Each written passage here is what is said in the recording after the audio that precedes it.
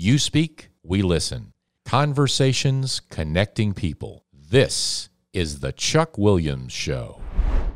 Excited to be here. I want to switch chairs here. This feels a little uncomfortable for me. I got a feeling. Oh, it should. You're so excited, aren't you? You can't wait. You can't wait. It should feel. It should feel. You know, sitting in a chair being asked questions when you're a professional question asker is a very difficult position to be in. But you're going to do well. I'm not going to muck it up for you. I promise. Okay. I won't muck it up. Okay. That you know, and it's interesting because I knew you as a competitor when I was at Ledger and Choir, and you know, competed against you on stories and got beat a lot, quite frankly. I mean, but we didn't cover East Alabama as much as we, you know, we started to pull back at the Ledger from covering East Alabama, particularly the Auburn Opelika area that you're so well versed in. Right. But you know, I built a respect for you there, and then coming over here at WRBL for the last 2.5+ years, I've seen your work ethic and I've seen how you go about getting stories. And you know, I'd say this whether you're sitting in front of me or not. You are an incredibly talented journalist, but you work harder, particularly on line stuff and things than most. I mean, you've got a work ethic that's pretty much unmatched around these parts. Back at you, my friend. Back at you. That means a lot coming from you. Thank you. Well, when did you tell me a little bit about you? You grew up, you live in Auburn. Okay. Lay down on the couch. It's time to get deep with Elizabeth White, which scares me. I know your job is to get me to be as open and as honest as possible, which I'm not used to doing. So I'm going to do my best. Okay. Okay. Yeah. You live in Auburn, but yes. you did not grow up in Auburn, even though you're an Auburn graduate, right? No, but I feel like in a way, I feel like I did grow up in Auburn because I went to Auburn University, obviously, when I was 18 years old. I'm 43 now. Wow. So I do feel like, in a way, I grew up in Auburn, and I love Auburn, and I consider that my home. But no, I'm a Stone Mountain girl, Parkview High School, Camp Creek Elementary, Tricka Middle School, and Parkview High School. Played at GSA, soccer athlete growing up.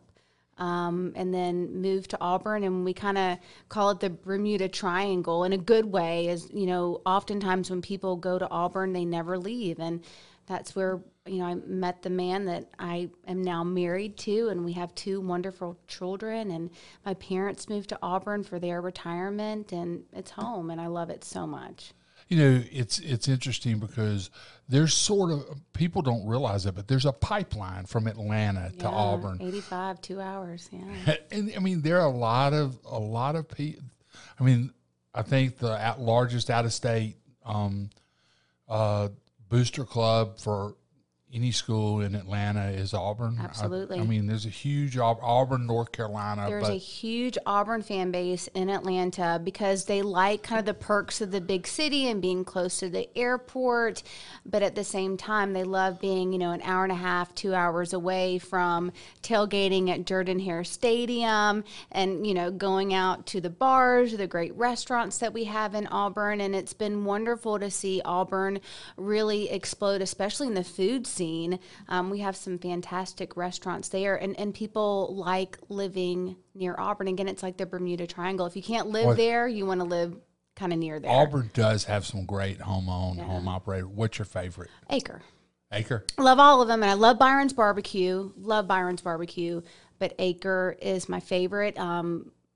Dear friends with the Bancroft, so we have watched them build that restaurant and that legacy with their own 2 hands. I know personally what they do behind the scenes to help out in the community, and their food is just delicious. So when you add those 3 things together, to me, you reap what you sow, and they have given so much back to their community in terms of service and delicious food, and they're just wonderful people, and it's awesome to see their dreams come true right now, especially in a COVID economy. To watch them succeed in that has just been awesome. Acre is one of the restaurants when you talk to people about trying to get homegrown type restaurants in Columbus. Acre or something out of that Acre family. It's amazing. Everybody says it would work here. And Byron, I got to give a shout out to Byron's Barbecue. When I was 18 years old, Byron's Barbecue was kind of in a little shack. I went there when Byron's was literally I mean, this room is bigger than Byron's. And then they moved to the Dairy Queen and they, rehabbed that facility. So we've been knowing Glenn and them forever. And when I was pregnant with Mason, the joke was I craved their pickles. And so whatever call and order I did, they would always, and to this day, 12 years later, I still get an extra side of pickles from Byron's Barbecue. And that is what makes Auburn so special right there. Pickles, the fact that they know when I was pregnant with Mason that I loved their pickles, the fact that they know that about me, and when I walk in, I feel like I'm eating with family is just incredible. And that's what makes Auburn so unique, is that it is big and it is diverse because of the university, but the small town Southern charm and really love your neighbor that you get in Auburn is just, it's undeniable. It's incredible. So you went to Auburn. Yeah, sorry, we got off on a food tangent there for a while. Oh man, I'll talk food all day with you. Acre's a great restaurant too. I do like it. When you went to Auburn, was your intention to major in journalism? Yes, absolutely. So, we had an incident when I was in high school. A pretty violent crime happened at our high school involving one of our high school football coaches. And I distinctly remember the reporters coming to our school and watching the coverage. And there was one particular reporter that did it so well and so kind and so loving towards the family. And I thought, I could probably do that. And so driving over, to Auburn University with my mom and my dad, who were just the best people I've ever known and will ever know in my life, my mom said, what about mass communications? What about journalism? And I'm one of these people that when I decide to do something, very rarely do I change my mind. I don't like change very well. And so I got into my classes and I met people like, Emmett Wynn and Susan Brinson and Rick Smith, if you know any of them, and Susan Filippelli and these incredible professors. And the more I got in, outside of my core classes into my journalism classes and mass communication classes, I just fell in love with it. Was never really a strong writer. That's come, after years and years of practice, but the investigative part, the digging part, and just being a people person and meeting people and sharing their stories. And I have a gift of gab. Have you heard of that before? Yeah, I was a horrible journalist when I first started out 21 years ago, but I could talk to people and I'm genuinely interested in people, and that's never changed. That's one of the things you can see when young journalists come in here. You can see the ones that are afraid to just cold walk up to somebody and talk to them, and you see the ones that aren't. Absolutely. And it becomes... There's an it factor that comes with it, and you can't be afraid of people or cold calling, people, or walking up to literally strangers on the street, and we call it the MOS, man on the street interviews, and asking them, like, this is somebody you've never met before, and you're walking up to them with a camera and a microphone and asking them, sometimes a personal question, and you can't be shy and afraid of that, and you have to have an ability to instantly connect with somebody and make them know 100% without a doubt that they can trust you. And there are certain people that are really good at that, and I feel like that's one of my strengths. I might not be the strongest writer,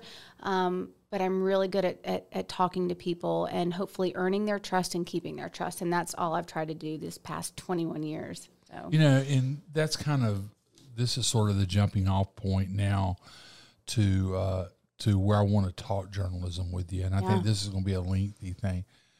Define journalism. Who, what, when, where, why, how. Simple as that.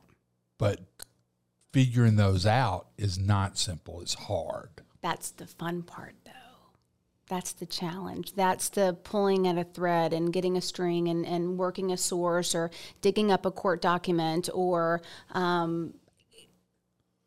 that's the challenge. And that's the digging part that brings out this competitive side that I love. So the who, what, when, where, why, how, the basic foundation of journalism is very simple. But like you said, finding out that information can be the challenge. But when you know what it feels like to get a tip, at 10 o'clock at night and then pitch it in the 8:30 morning meeting and then turning that tip, like a Facebook message that you get and confirming it with official sources or court documents or an interview, and then turning that tip into a top story at 5, 5:30, and 6, there's nothing better than that. And having it first before anybody else, that's cool. Is that the athlete in you? Yep, that's it. That's the jock. Competitive. Yeah, that's the jock right there. That's the jock. Because, Yes. the thing about it is sometimes I'm competitive to a fault. I mean, I can tell. I mean, I don't want to win. I want to crush. Right. I mean, it sometimes can be unhealthy. Do you ever get that feeling? I think when I was younger and I wasn't as sure of myself and as confident, but now it was a pride thing. But now, while I'm more competitive with myself now than anything. And I have really enjoyed watching others outside of our industry take, a social media page or a blog and do really well. And I love, my friend's calling me right now. Silence it really quick, one of my favorite friends. Obviously, they don't know you're on the Chuck I know, Williams show. obviously not. She should. But no, I'm competitive, but hopefully with myself. I don't really go after the likes and the follows and the shares as much as I just want to tell a good story. And if I happen to be the first one that tells it, that feels really good. But I just want to do good journalism and then hopefully help others in the business, whether they work for our station or they work for another station. I just want to help them tell good stories too, because at the end of the day, it is a public service and it's a vital one, And it's one that's come under fire. I mean, oh my goodness. I mean, you know that. I mean, I've felt that. Yeah, and it ain't fun. How do you deal with it?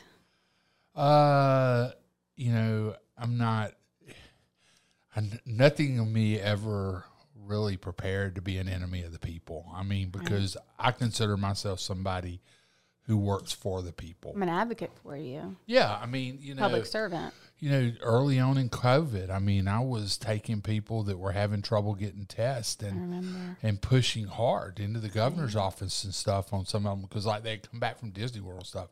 I mean, and COVID has changed everything. I mean, it's changed everything. You know that. I do, unfortunately. Yeah, I mean, when you deal with what we deal with, I mean, and I'll go back and I hope this is fair, but you and I are used to getting information. We know who to call. We know if we get stonewalled one place, we'll go to another place. We'll go pivot. Up. We pivot. Yeah. And, I know we both dealt with nursing home situations where we were getting stonewalled. Right. And, and as you pivot, you kind of, when do you know it's time to pivot when you're doing a story? Is it the first time you say, okay, I've hit a roadblock, or is it when do you pivot? When do you start going, okay, I got to go at this way, or I got to go at this that way? Well, it's interesting. I hope I never put myself into a position where I haven't called 4 or 5 different sources. Yep. Do you know what I mean? Because I know on the off chance, especially in the early days of COVID, everybody was still trying to figure out where we were at in this thing, right? I've never covered a pandemic before, and they had never handled a pandemic before. So I think there was a sense of compassion, I hope, on my end, trying to let people get information and have time to figure out a statement. But I think after you wait 5-6 hours, sometimes an entire weekend to get information, then you're like, okay, you got to give me something here. And in that particular case, they actually brought in somebody to kind of handle media relations for them. And from that point on, it's been easy breezy communicating with them and all the wonderful things that they've done. And I think 9 times out of 10, when I call somebody and they don't want to give me information, it's because they are intimidated. They are worried they're going to say something wrong. They're worried that I'm going to spin it in a way that they don't think is true or valid. And I hate that. I hate that COVID has brought out so much distrust in sources that I typically don't talk to. Now, the sources that you and I have been talking to for decades now, 21 years, those sources, they know me, they've worked with me, they trust me. And, we know how it goes, but the news sources that I'm speaking with, I feel like it takes a long time to get their trust. And so I try to let it breathe a little bit. I try to be as upfront and honest as I can be. And I always make sure that the statement or the quote or the interview that they do with me, the way they have said it is the way that it comes out on air. I never pull a fast one on anybody, because if I pull a fast one on somebody, especially as a local journalist that's been here for 21 years, I'm going to burn my bridges really quick. Then nobody's going to trust me, and I'm not going anywhere. Then they're not going to talk to me anymore. So I say it like they say it. I present it the way they tell it. And there's no spin on my end. It's literally what they say is what our viewer sees. That's the best way to do it. What's the biggest misconception among sources and general public about what we do? I think people forget that I'm not sharing my opinion. I am sharing, if we're talking about COVID here. And we're talking about just in general. It's not my opinion. It's not me. This is other sources. These are direct sound bites and interviews with people. It's not my opinion. My opinion should never be in a story. And so I think that's the biggest misconception, and that they see a story and automatically think that, I either sympathize with it, and I don't. I'm literally just sharing with you what this person said. It's not my opinion. It's what was said, and obviously what I need to share. I think that's a huge misconception. Do you agree with me on that? To some degree. I think we all, I know we, as hard as we try, sometimes our personal bias or our personal thought on something can slip in. And I know that, I know I fight that. I don't know if you fight that as much. I think I fight it so much that sometimes I go the other way. Have you ever found that to be the case? Many, many times. Right? Many times. And so it's funny because I could do one story, right? And I'll have someone say, oh, she's a Republican. And I'll say someone, oh, she's a Democrat. And they'll say, oh, she's an independent. And people just don't know if I'm coming. And I wish sometimes that people would stop trying to figure me out and just read the story, take the information, use it, don't use it, but just leave me out of it. Does that make sense? But you can't. It's easier to do that on the newspaper side where you're a byline. But, and it's funny, we have a feed service that, we share stories from the AP Wire, or we share stories that, from other markets in, the Next Star Nation. And even if I'm not on, my name's not even on the byline, it's a whole nother reporter's name. Even if I didn't do the story, people are like, Elizabeth White. Yeah, that's been one of my that's frustrating awakenings in this whole thing is you become what you share to your social media audience. Right. And, and that's, that causes you pause. You may not share something you would normally share because when people look at it, it's like, okay, well, if they shared this, this story on politics or that story, well, that must be how they feel. And see, I don't feel that way. I share it no matter what. Obviously, I want everybody wants to be liked, but at the end of the day, I'm going to share the story no matter what. You've built, when we talk about sharing stories, you built an amazing social media network. You got, 68? That was luck, though. I think that was luck. No, It was luck because I'm a dinosaur. I've been doing this for 21 years, right? So I did it. I was in the business when we didn't even know what social media was. And then Facebook comes along, right? Yeah. And it was considered a time waster at work. We weren't allowed to have, Facebook pages. Then all of a sudden they realized the power that could be harnessed via social media, right? So we had to get Facebook pages. And I just happened to be the first person in the market that started doing Facebook Lives. And so very rapidly, those Facebook Lives brought in viewers. I'd take people inside breaking news situations and reporting. It was very exciting too, because I'm already, a decade into my career, and all of a sudden here's this whole new platform. And I loved going live on TV, and now I could bring people live on TV, not just for a minute, 30 seconds, but for however long I wanted to. I could say as much as I wanted to say without a producer wrapping me up in my ear. And that was so much fun. I loved that part. And then people really got in tune with that. So I think it was luck that I have such a big following, or I got a really big boost because I was just really the first person to do it. And then I was the first person to really figure out how to do it well. And then it just kind of built from there. Well, it really did. And, and you talk about you don't have a minute 30. I mean, that's been the toughest part of my adjustment is going to minute 30, minute 15, whatever ends up. But, you talk about no limit on the Facebook Lives. I mean, I remember you did a 5 or 6 hour Facebook Live when the officer was shot in Auburn a couple of years ago. Yeah, so when Justin Sanders was shot, he survived, praise God. And then when, Will Buechner, when he passed away and the other officers were shot as well, it was because I don't want to leave until... And there was a manhunt in that. There was a manhunt, and they got him. I don't want to leave until it's over, or I can at least share some kind of answer, because I know I am, especially for, law enforcement, I know a lot of the spouses and law enforcement family follow the page. And can you imagine that happening? And I see them, I know their names, and I know they're watching. And so... And I know they can't call their loved one, or they may not know where their loved one is. And so I know they're watching me for information. And I consider that a huge responsibility when law enforcement, they're watching and their loved ones are watching in a situation. I saw that like at the funeral with you, at Officer Buechner's funeral, when you and I were covering it. You were the lead, and I was doing parts of it. And a guy came up that apparently had come through Auburn, and he was in an FBI field office somewhere, and he thanked you for he was an FBI agent. He thanked you for that Facebook Live because he said that he was following it and his family was following it through the night. And, I heard it. I heard one of the guys and I don't know if I'm recalling it exactly right, but I think I am.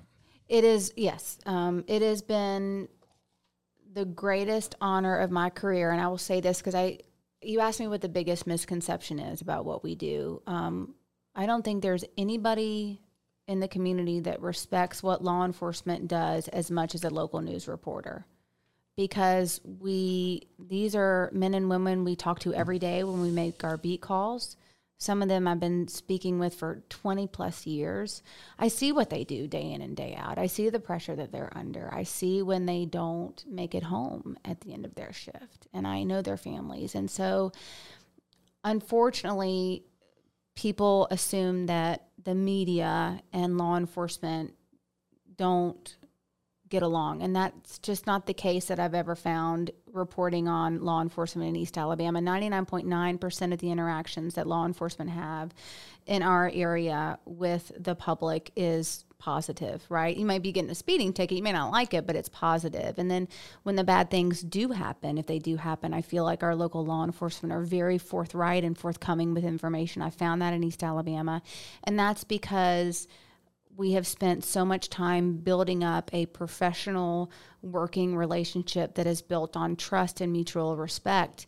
And there's no group that I respect more than law enforcement. And when we're doing it right, when the media and local journalists do it right and work well with law enforcement, then our objective is one and the same. We just want to give you information that can protect yourself and your community, and it works well. I'll take one of your law enforcement guys over in Lee County, Sheriff Jay Jones.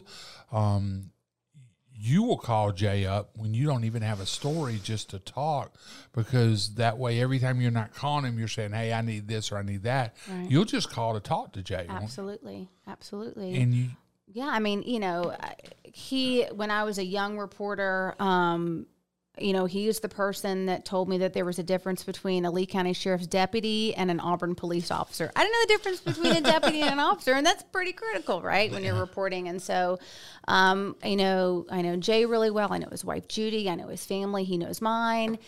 And, he's been an incredible professional role model for me and a mentor. But at the same time, when I've got to do my job, and he may not like it that I have to do my job, I do my job.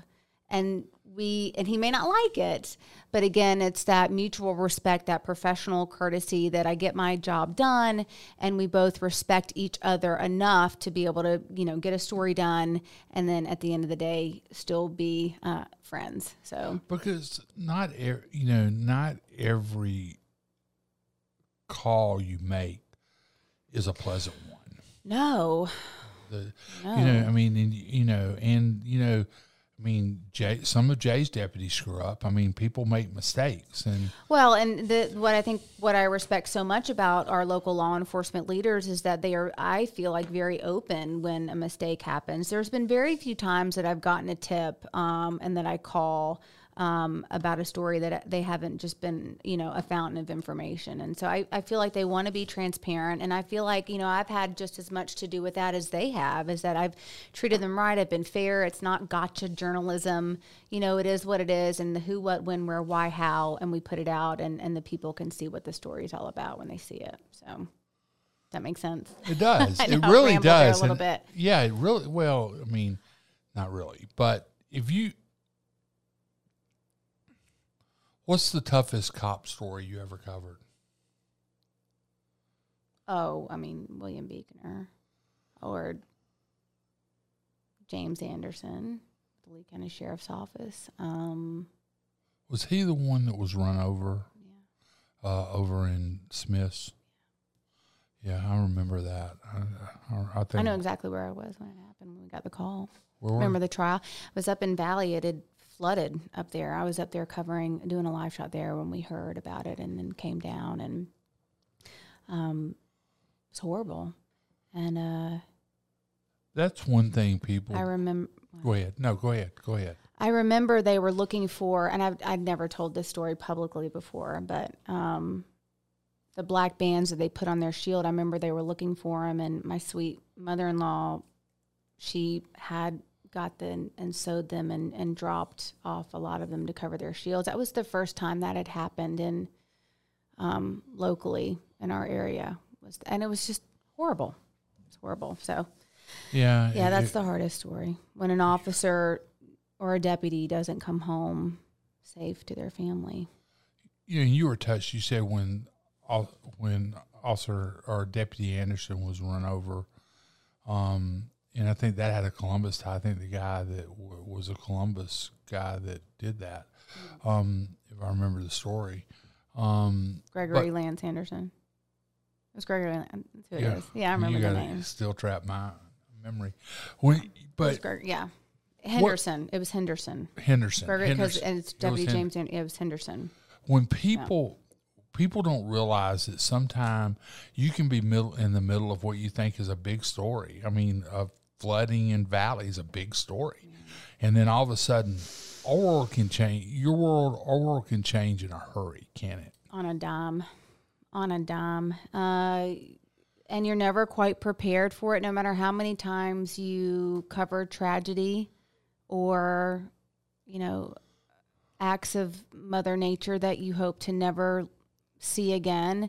You still feel a great sense of loss or overwhelmed. And I think the minute that I stop feeling those very human emotions, that I've absolutely just detached because my soul and my spirit can't handle it anymore, can't handle the heartache and the heartbreak of it all. I think the minute I don't feel like that anymore, and I can just stuff it down so deep that I just compartmentalize it and it's pushed away, the minute I don't feel just raw human emotion associated with a tragedy, I need to get out of this business. Well, just in the 2.5 years I've been working here and watching you, you've had more than your fair share of tragedy. You had Anaya Blanchard, you had Officer Beekner's shooting death, and then Justin Sanders was shot, and then you had March 3rd. You've seen you've been on the tragedy beat. COVID. Yep. It hasn't, East Alabama has just taken, lick after lick after lick, and it really has bruised so many spirits. It hurts me, but again, this business brings quite a hefty dose of perspective, doesn't it? And days that I think I'm, having a hard day because maybe somebody has posted something mean on social media, this business has a way of saying, we are not going to feel sorry for ourselves today, because you recognize the tragedies that others have lived through, are still living through, and you realize just how fragile life is and how much we have to be thankful for, and that tomorrow isn't promised. So that's been the greatest gift I think journalism has given to me, is a healthy dose of perspective, and just how absolutely fortunate I am. So what were you doing early afternoon, March 3rd? It was a Sunday. It was 2019, Sunday afternoon. Sunday afternoon. What Well, the storm came in and we saw it on the radar. Obviously, we had y'all turned on, listening to Bob and Cody, and I think Jeff was here. Jeff was still here. Too. He was. And we have a storm shelter because, I'd covered, tornadoes before and seen the damage. We have a storm shelter in our basement, and some friends had come over with their children and to stay with us, and then got the call that we needed to go to Beauregard. And it's actually the friend that just called me. Her husband she's just such a dear, wonderful friend of mine. I love her so much. And her husband is a firefighter. And I said, I need to go. And he's like, you know what, I'm going to go out there too, just to see if I can help. And so we went out, and I went one way and he went another, and so y'all followed each other? No, we rode in the same car wow. through the second storm that was coming in, and we rode together because we didn't know we knew what we were going to find by that point. We knew it was going to be bad, and so he gets out and I get out, and you just kind of do circles there for a second because it looked like a bomb had gone off, and it was just horrible. And this is 15 minutes from my house. We still had another storm coming in. I'm really worried about my kiddos. And at that point in time, I knew that the devastation would be unlike anything we had ever seen. I remember I was working in here and trying to get information, and I remember the first call you said, and I can't remember if it was that number. You said there are 3 confirmed dead, and then you go, but that number is going to rise quickly. And and you said that's not for publication yet, but we'll go with 3 dead right now, but no, that number is going to change up quick. And I hung up the phone, and I was like, Liz says this thing's really fixing to escalate. And everybody in the room just sort of kind of looked up. Because that was the first kind of shot or first communication we got in here that, hey, this may be 3 dead is catastrophic. Oh my God. But 20. Well, and when you see it, and I can't even, like, the images and the video and the Facebook lives, like, it didn't even encompass just the absolute magnitude of what had come through. Because there are things area. we don't show on the air. Oh, absolutely. No. When in doubt, leave it out. And that was one of and then you don't know, okay, because at that point in time, it's not even a story anymore. It's just absolutely this catastrophic thing. And, it's happened to my community. Like, I'm a neighbor there just 15 minutes from my house. These are your people. These are my people, and, so you just, it was awful, and it's still awful. And I don't think there's a day that goes by that I don't think about it. And what these just wonderful families had to go through every single day of their life. So when you get on the scene like that and you're processing information, you're also a human. And, what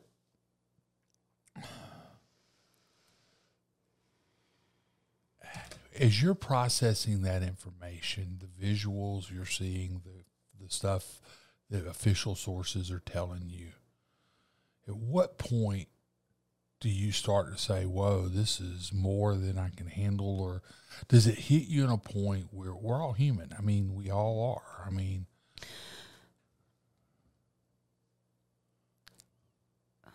well, there was a job to be done, right? And Yep. and there were supplies that were needed. And I think that's when I felt the most at peace, because because almost you feel like a voyeur. Do you know what I mean? Like, here are these. you're getting to watch. Right. Because ahead. I just got there and I'm getting to watch this absolute, this is a literal nightmare. And I hate to say that because it's such a cliche and we avoid that phrase at all cost in the business, but it was a nightmare. And so, and you feel like I felt like such a bump on the log, and just hitting there, holding my phone and talking. And, I think I asked everybody if they were okay, but it was just felt helpless to help, But then when first responders said, well, we need generators, we need gloves, we need tarps, we need water. A conduit. Okay, I can do that. And that started feeling like I'm not just this person, I could help. And at the same time, there was a point where the sweet grandma, and I won't say her name, but she's just the sweetest little lady, and I just love her so much, met with her granddaughter, right? Didn't know that grandma was okay, and they hug, and there was just this moment there that I will never forget, and just so thankful that reunion happened, and just feel so sorry for, this 23 men, women, and children, and especially the mamas. I've become friends with some of the mothers who you built some relationships, lost children, and I love them dearly, and a daddy too, and I love them dearly, very much. And when I've had it's interesting, if I've had a bad day or I maybe post something on my personal page, they are the first ones to reach out and offer support and kindness and love. So I know Ty might be listening right now, but I just love her dearly. So this is something we talked about, and I hope you're okay with me bringing it up, but you won a lot of accolades. You won a lot of awards for your coverage of March 3rd. I mean, you were at your best. How does it feel to know that your best day in your profession was the worst day some other people will ever have in their lives? You and I have talked about that. Yep.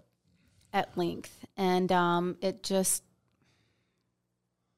I still have a hard time reconciling that. I remember being at a wedding and someone said, "Oh, I saw you on network news. I saw you on CNN." And for a split second, that made me feel, because for a local small town journalist, it's a big deal when you go on network TV. And I was excited for a split second. And then you realize the only reason I was on network TV is because, an 18-year-old beautiful college freshman by the name of Lauren Burke was kidnapped and killed by Farmville Baptist Church. Kidnapped from a parking lot at Auburn and dumped out near a church that's now probably 2 minutes from my home. And so very quickly, again, you understand that the days that I am at my best and using all the tools that I've honed and sharpened over, 21 years, the days I'm at my best is the day that someone's life is crumbling apart and will never be the same ever again. And that's hard to reconcile. And the only way I can do it is that I try to treat people the way I would want to be treated, right? If there's a way that I can help them, I try to help them by, raising money or donations or, GoFundMe accounts. Yeah. But because the platform has a lot of power to reach people and to help people in need. And so I think that's the only way I can come in and do something like this, is because I know, well, I can help maybe just a little bit. Maybe I can throw that pebble into the middle of that pond, and a ripple of kindness will wash over these people when they are so in need, and maybe I can start a way of helping them. So that's been a way. And that's a really good answer, and I appreciate your honesty on that, because, you know, I mean, that's how do you handle it? I've covered some bad things, but my stuff has been malfeasance and so, maybe government misspending and stuff. I mean, I've covered some tragedies and as always, but, it's like, I'll give you an example. A person that had gotten in a lot of trouble in Columbus, I was writing regularly about it, and they were in a room where a number of Columbus elected officials, including counselors, were. And the person walked up to me and they said, "Thanks for throwing me under the bus today." And they were clearly trying to embarrass me in front of the elected officials. I stopped and I said, "Whoa, wait a minute. I didn't throw you under a bus." You jumped underneath. No. I said, I showed up. You were under the bus. It was all over you. All I did was tell people about it. And that really is the truth. It is. I mean, it's the truth. It's like, I didn't make you do that. Yeah, I mean, when in terms of, covering, suspects and defendants, like, I didn't make you allegedly do that. I'm just here covering it. Covering murder trials is difficult. It's gotten harder. Yeah. And I guess when you get older and you have your family, you have your wife, your kids, you start to see some of these things, and you you're can't. A dad. Yeah, I mean, I'm a girl dad. I'm every bit a girl dad, and it's like, I mean, there's some things I can't cover anymore, and I've pretty much figured that out. I feel your kids are grown. Yes. Okay. Oh, I've got 3 daughters and a son. When Kathy and I got married 18 years ago, she was putting 2 out the front door, and I brought 2 in the back door. So. God bless Kathy. Yeah, God bless her. Yes, best thing ever happened to me. But we were, they are grown, but they're. I've got littles. How old are? So Mason is 12, Avery is 10, going on 56. I would say she's pretty wise. But she's a little bit like you, isn't she? Oh, God, I'm so sorry. I'm so sorry for her dad. She is a lot like me, and Mason is so sweet. I've always said, Avery's going to be either an attorney general somewhere or a dictator of a small country. And Mason will be my youth pastor. He loves the Lord. Avery loves the Lord, but Mason has a really special relationship. He'll be a youth pastor or, some sort of tech guy, but they're just the best things ever in the world. You're in the coolest phase right now, the ballpark phase. It's a good phase of parenting. Baseball, both of them.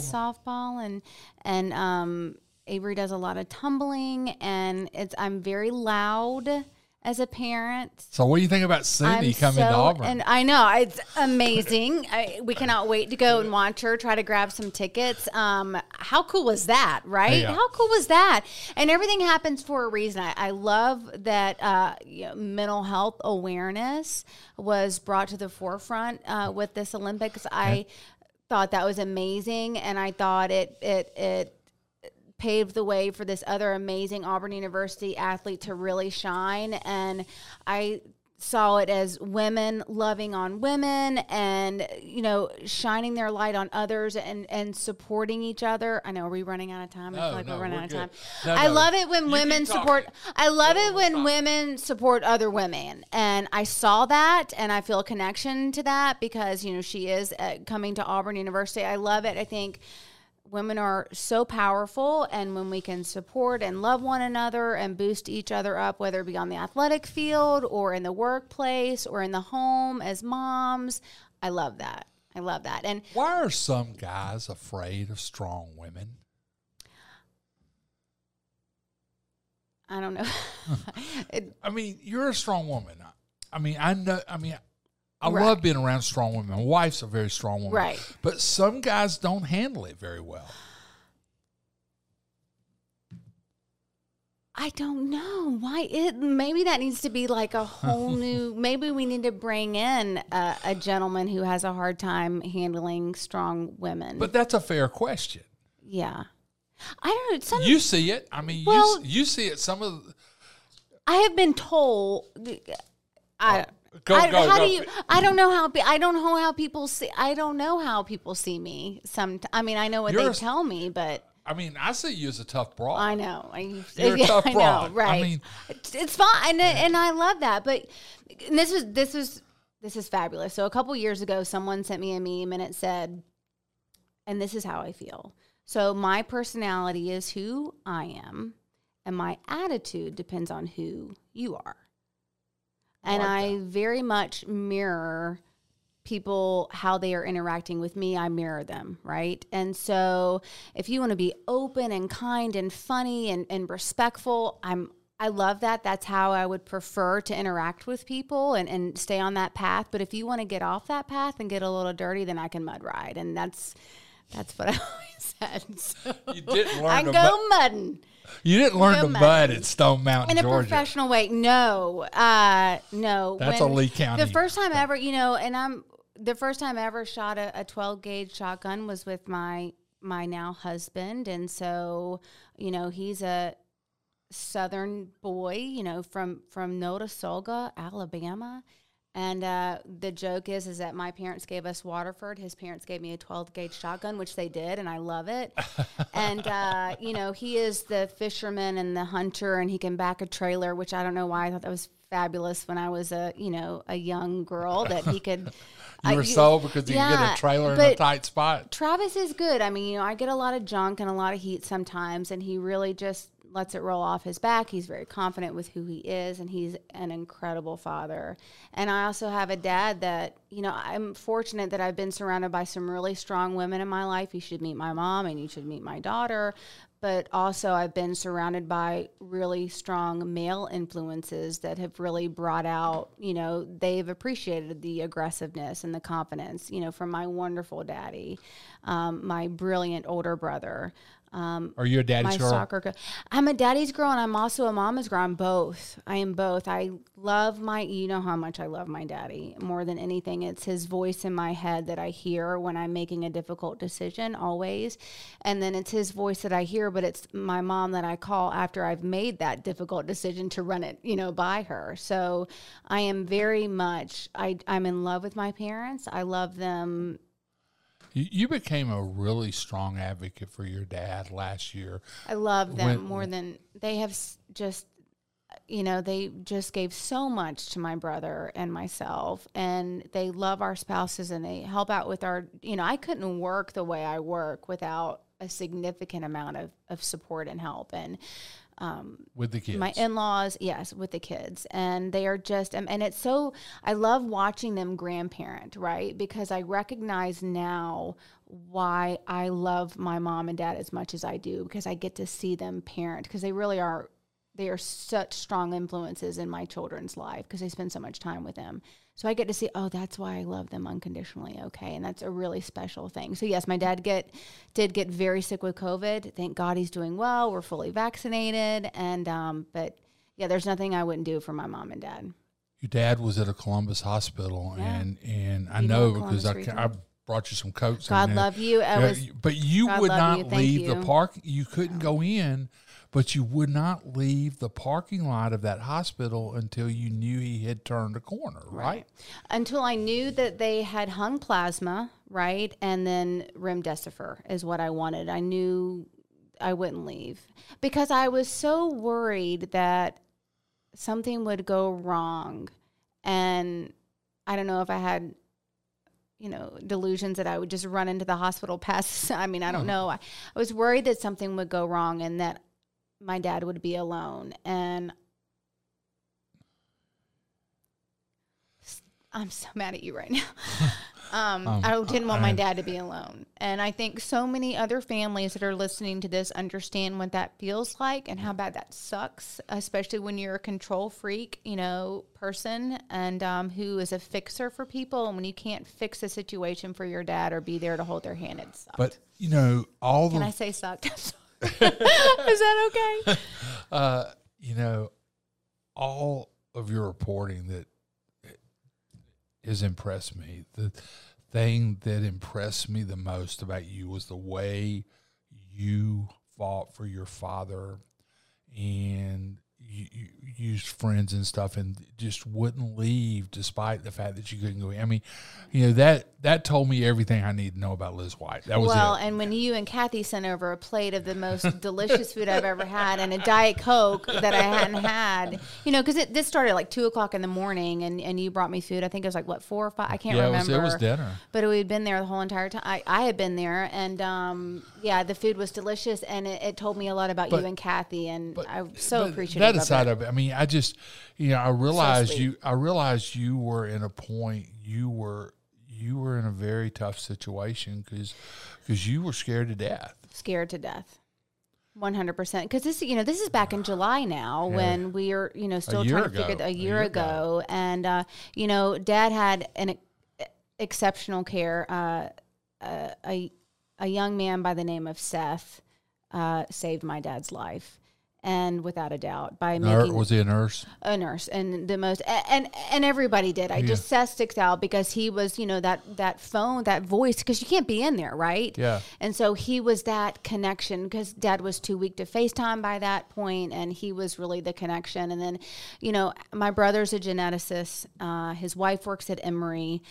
We have dear friends that work at Johns Hopkins, and really it was all hands on deck of what to do, the tests, the treatments, the therapies, the prone position on his stomach. This was all so new to us, and they helped us understand the medical jargon that we would need to arm ourselves with the best possible care for my dad. That was a personal situation, but you used your journalistic skills. Absolutely. I mean, you use what you do as a journalist. I'm a great researcher, and I know I'm most of the time the dumbest person in the room all the time. I'm going to the experts, right? And I'm going to, Dr. Frederick Kam, who has been my doctor since I was 18 at Auburn University, who runs a medical clinic over there. I'm asking him for advice. All the wonderful Dr. Maldonado at East Alabama Medical Center, a brilliant infectious doctor who knows COVID in and out because he's been at the bedside of those struggling with it. So I know I'm the dumbest person in the room, and it's my job to listen to the experts and what they tell me. And that's how I can best care for my dad. And I think that's very important in today's climate when reporting and covering COVID, that, let's let the experts talk, and more importantly, the local experts that we know and we trust that have been caring for us way before COVID even became a thing. And you've done a really, really good job of that. Thank you. So have you.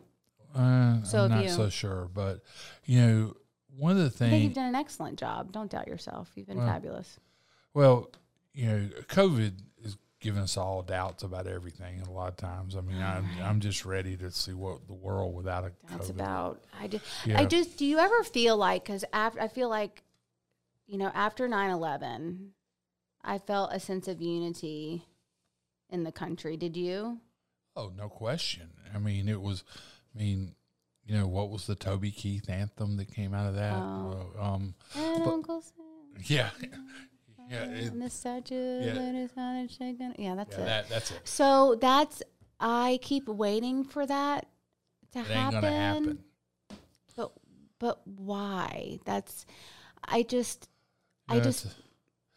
watched today a Republican governor in a room full of Chamber of Commerce types from all over Georgia, literally begging them to go get the vaccine, and they to the point that even the state brought the mobile vaccine lab to Columbus. I watched a Republican senator from Alabama who used to be a football coach at Auburn University have a Facebook Live with 3, of the top docs in Alabama answering questions about COVID-19 and the vaccines. I watched Tommy Tuberville do that today. I just don't know what else we can do to share factual information from local experts. And, I just know what COVID's like. And I never wish that HE double hockey sticks on anybody else, on my worst enemy. It has been, parts of it have been a living hell. There's no question. You said it. I did. I think I can get away with it on that one, right, Dylan? Okay. Good. I'm glad.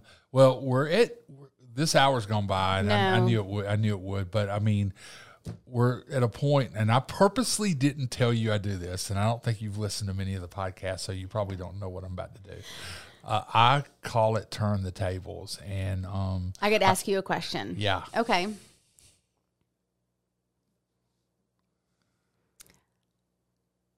How has it been? And I don't know if this has already been asked or not. So if this is an unoriginal question, let me know. How has it been going from print to TV journalism? Most people. Has anybody asked that before? They have. That's been probably the most asked question, because at 59 years old, it wasn't a natural transition. Okay, then I want a new chance. I want a new chance, because if you've already answered that, if you could be anything other than a journalist, what would you be? Has anybody asked that? Yeah, I mean, no, they haven't. No, they haven't. Okay, good. Okay. The quick answer is lawyer, but what kind of lawyer? There's so many nowadays. I mean, like contract, sports agent, divorce, First criminal trial, First Amendment. First Amendment. First Amendment now. I mean, I would have never known that without 30 years in this business. But, if... Do you feel like it's harder to get information now? I do. Yeah, I do. But, too. I mean, and I guess if you ask me if I could have done anything other than what I've done, the one regret I have is that the younger me didn't go the ROTC route. I think I wish I had.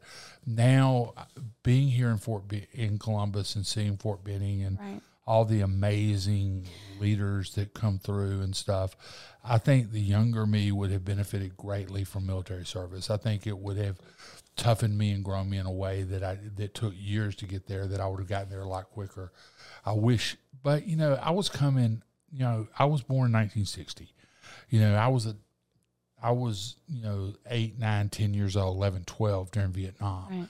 So by the time you get to 78, 79, I'm graduating from high school. It's because of Vietnam and the stigma that it had put there, it probably wasn't a consideration that it should have been. Well, so my dad, Vietnam veteran, dad. But I will say, in the way that you cover Fort Benning and the generals and the stories that you do, you can tell that you have such a reverence for it and such a love for that. And isn't that, I think it shines through in your work that you do when you cover Fort Benning. And thank you for that. I appreciate that. And I think that's one of the things that has translated pretty well from the TV, or the newspaper to the TV side. But it's interesting because early in my career as a sports writer, I covered a lot of NASCAR, and I didn't know a carburetor from anything. And now, can you change your oil now? No, not at all. But I know personalities, and NASCAR was a personality-driven sport. Absolutely. If you really look at, there's certainly the nuts and bolts military stories, but if you look at it, a lot of the military stories are personality stories. And, you look at these personalities like the three amazing women, Grice Haver and Jaster, who were the first female Rangers. I had the privilege of getting to know them and also covering them. And, and you saw that. So these are extraordinary people who are doing extraordinary things and acts of bravery and courage, and they're not afraid to get into the arena. And that's kind I of respect that. And that's kind of what draws you to law enforcement, I think. Absolutely. I think it's the same, military, paramilitary. Well, we have. Are we done? We almost. Oh, we did go. You gotta hang around a minute. You gotta hang around. But we have been talking to Elizabeth White. Liz is a reporter at WRBL. She spent 21 years in this market. The majority of it was at our competitor WTVM, and then their loss was our gain about 4 years ago. Yeah. So she made the move over here and has flourished as an East Alabama reporter. And, this has been good to me to kind of, and I hope the regular people have understood kind of that there is a human side to us. I mean, what you see on TV or stuff, there's a real human side to this. And, Absolutely. And these stories do take toll sometimes. Well, and that's what I love about working at WRBL is that I feel like I am seen as, the daughter of Dennis and Joan, the mother of Mason Avery, and not just Elizabeth White, who turns, 5 packages and posts 20 web stories a day. You feel like you're a human being. And in this day and age, during COVID and, all the other challenges that we face, it's nice to be with family. Well, and it really is a family feel. And I think both of us, and I hope I'm not speaking out of turn on you, but I think we both owe a great deal to David Hart because David saw, he obviously knew what you could do, but he took chances on both of us in ways that he put us into this environment, and we're now, we're the 2 most senior reporters over here. Well, there's a reason his last name is Hart. And that's what I've always said. And, David, at one point, I was thanking him for something, and he said, besides my family and making sure they are okay and safe and provided for, my next goal in life is to make sure you guys are taken care of and provided for. And he believes that, and it's not just something he says, it's something that he acts on. And we are super duper blessed to work with him and everybody. I'm blessed to work with you. You have no idea how many times. If people really knew how our conversations go sometimes, we'd both be fired. I think we would too. Well, this is another episode of the Chuck Williams Show. Let's go to the social media. Chuck Williams Show can be heard Tuesday nights from 7 to 8 on WRBL.com. This will replay. Liz is looking at herself. She can't not look at the monitor. Look at that. This will end up on a replay. You'll be able to play it back, and I hope you do. You can also catch it. You will soon be able to catch it on Spotify, Apple, and Audible. Is Audible going to happen? Dylan Hanson. Maybe not. Probably not. We'll see. So you'll be able to. We're going to clean this graphic up. Okay, social media. I shouldn't even say social media because I'm with the social media queen here. Twitter at Chuck Williams, Facebook Chuck Williams WRBL, and the Instagram account's Chuck Williams 0999. You want to throw your social medias out there real quick? No, I don't. No, I'm good. Just be nice and be kind. Be nice and be kind. Thank you for the opportunity. Okay. I had a blast. Well, thanks, Liz, and enjoy this. And we'll be back next week with somebody to talk about something because it ain't about me. It's about who we're talking to. Thanks for listening to the Chuck Williams Show.